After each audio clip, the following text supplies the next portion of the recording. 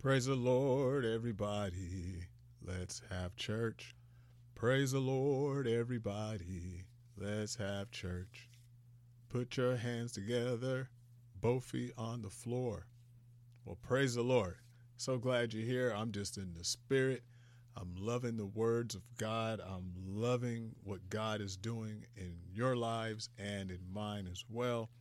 God bless you and keep you, and welcome once again to stayintohisword.com, intohisword.com. And if you can always do a Google search and tell somebody intohisword.com, INNTO, hisword.com. Ask them, are you intohisword.com? Hallelujah. All right, just following up here, we're going to bring this these last couple of episodes or study messages to a conclusion here. We're going to go over it just to make sure we hit some highlights and get some important parts out. But right now, let's pray. Dear Lord and Savior, we ask you, Jesus, that everyone bought their Bible. Always bring the Bible to the Bible study. Hallelujah, God. We ask you to touch the hearts, open the hearts, Lord, of those that are hungry and are willing to listen. God, I thank you for the listeners that are abroad and those that are close here within the United States of America. Lord, I ask you that you move upon these people with oil prices and tax prices and high food prices, Lord, and help us to become a better world, Lord, and lower the prices and make it more affordable. Or give us raises, one or the other. In the name of Jesus, I pray. Amen. Well, God bless you again and welcome to Into His Word. And I am your host. Hallelujah. And it's a wonderful pleasure to be able to share the Word of God with you and listen and notice changes in your lives. Hallelujah. And I know that changes are taking place. Hallelujah, because that's the way God's word is. His word does not come back void. Hallelujah. All right, so let's hit the highlights.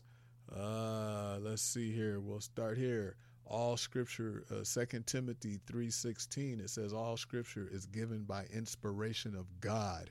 It is profitable for doctrine, for reproof, for correction, for instruction in righteousness, that the man of God may be perfect, thoroughly furnished unto all good works. What does all that mean?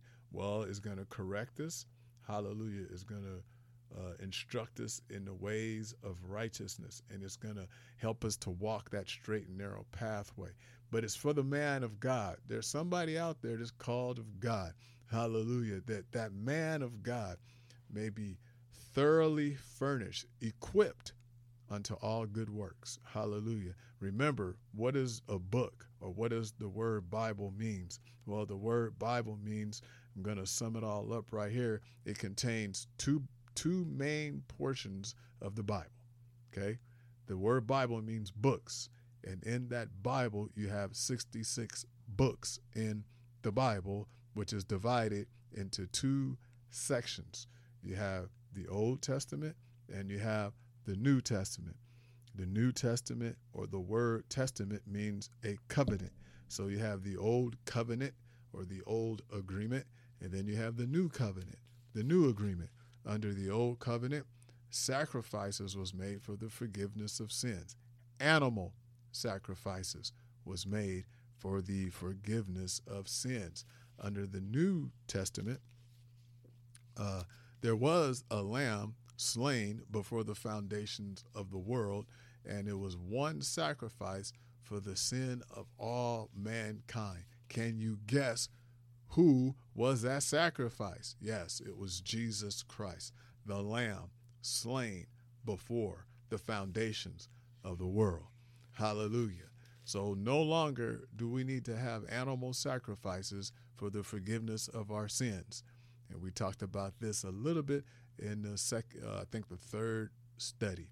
But for sure, we have Jesus Christ, our supreme sacrifice, who looked years and years and years ahead.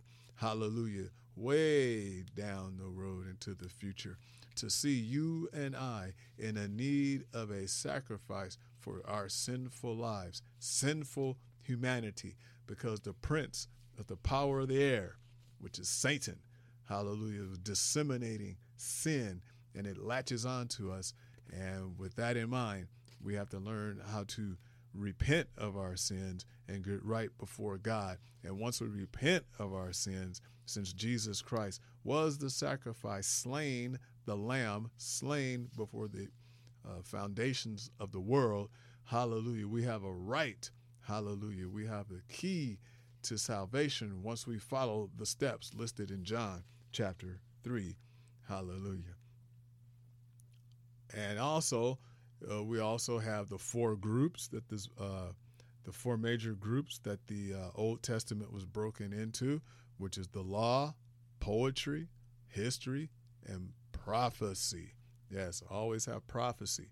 What's going to happen? What's coming up in the future, right? Then the New Testament was broken up into four groups as well. There is no mistake in the Word of God. The Bible interprets itself.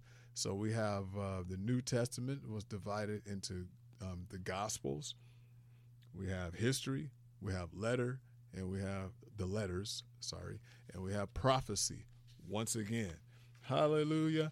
So God's word is true, and let every man be a liar. Amen. These words will help us to further our walk with God. Hallelujah. And what was the main purpose? We already read that. Hallelujah. What's the four main purposes for the Bible? It's profitable for doctrine, what is taught. It's to reproof. It's for correction. It's for instruction in righteousness. Those are the four main parts. Hallelujah. The four main purposes of the Bible. What is meant by unity of the Bible is unified in content and is unified in theme. Hallelujah. And what is meant by diversity of the Bible? Diversity of the Bible. Well, what's meant by diversity of the Bible is real simple. It's a variety. The Bible has a variety of subjects ranging from finances to marriage to family to all kinds of stuff. It's all in the Bible. Just have to read it and dig it out. Hallelujah. All right, so God bless you and keep you. And remember to ask a friend to stay into his word. Until we meet again, I am your host, stayintohisword.com. Till we meet again, God be with you.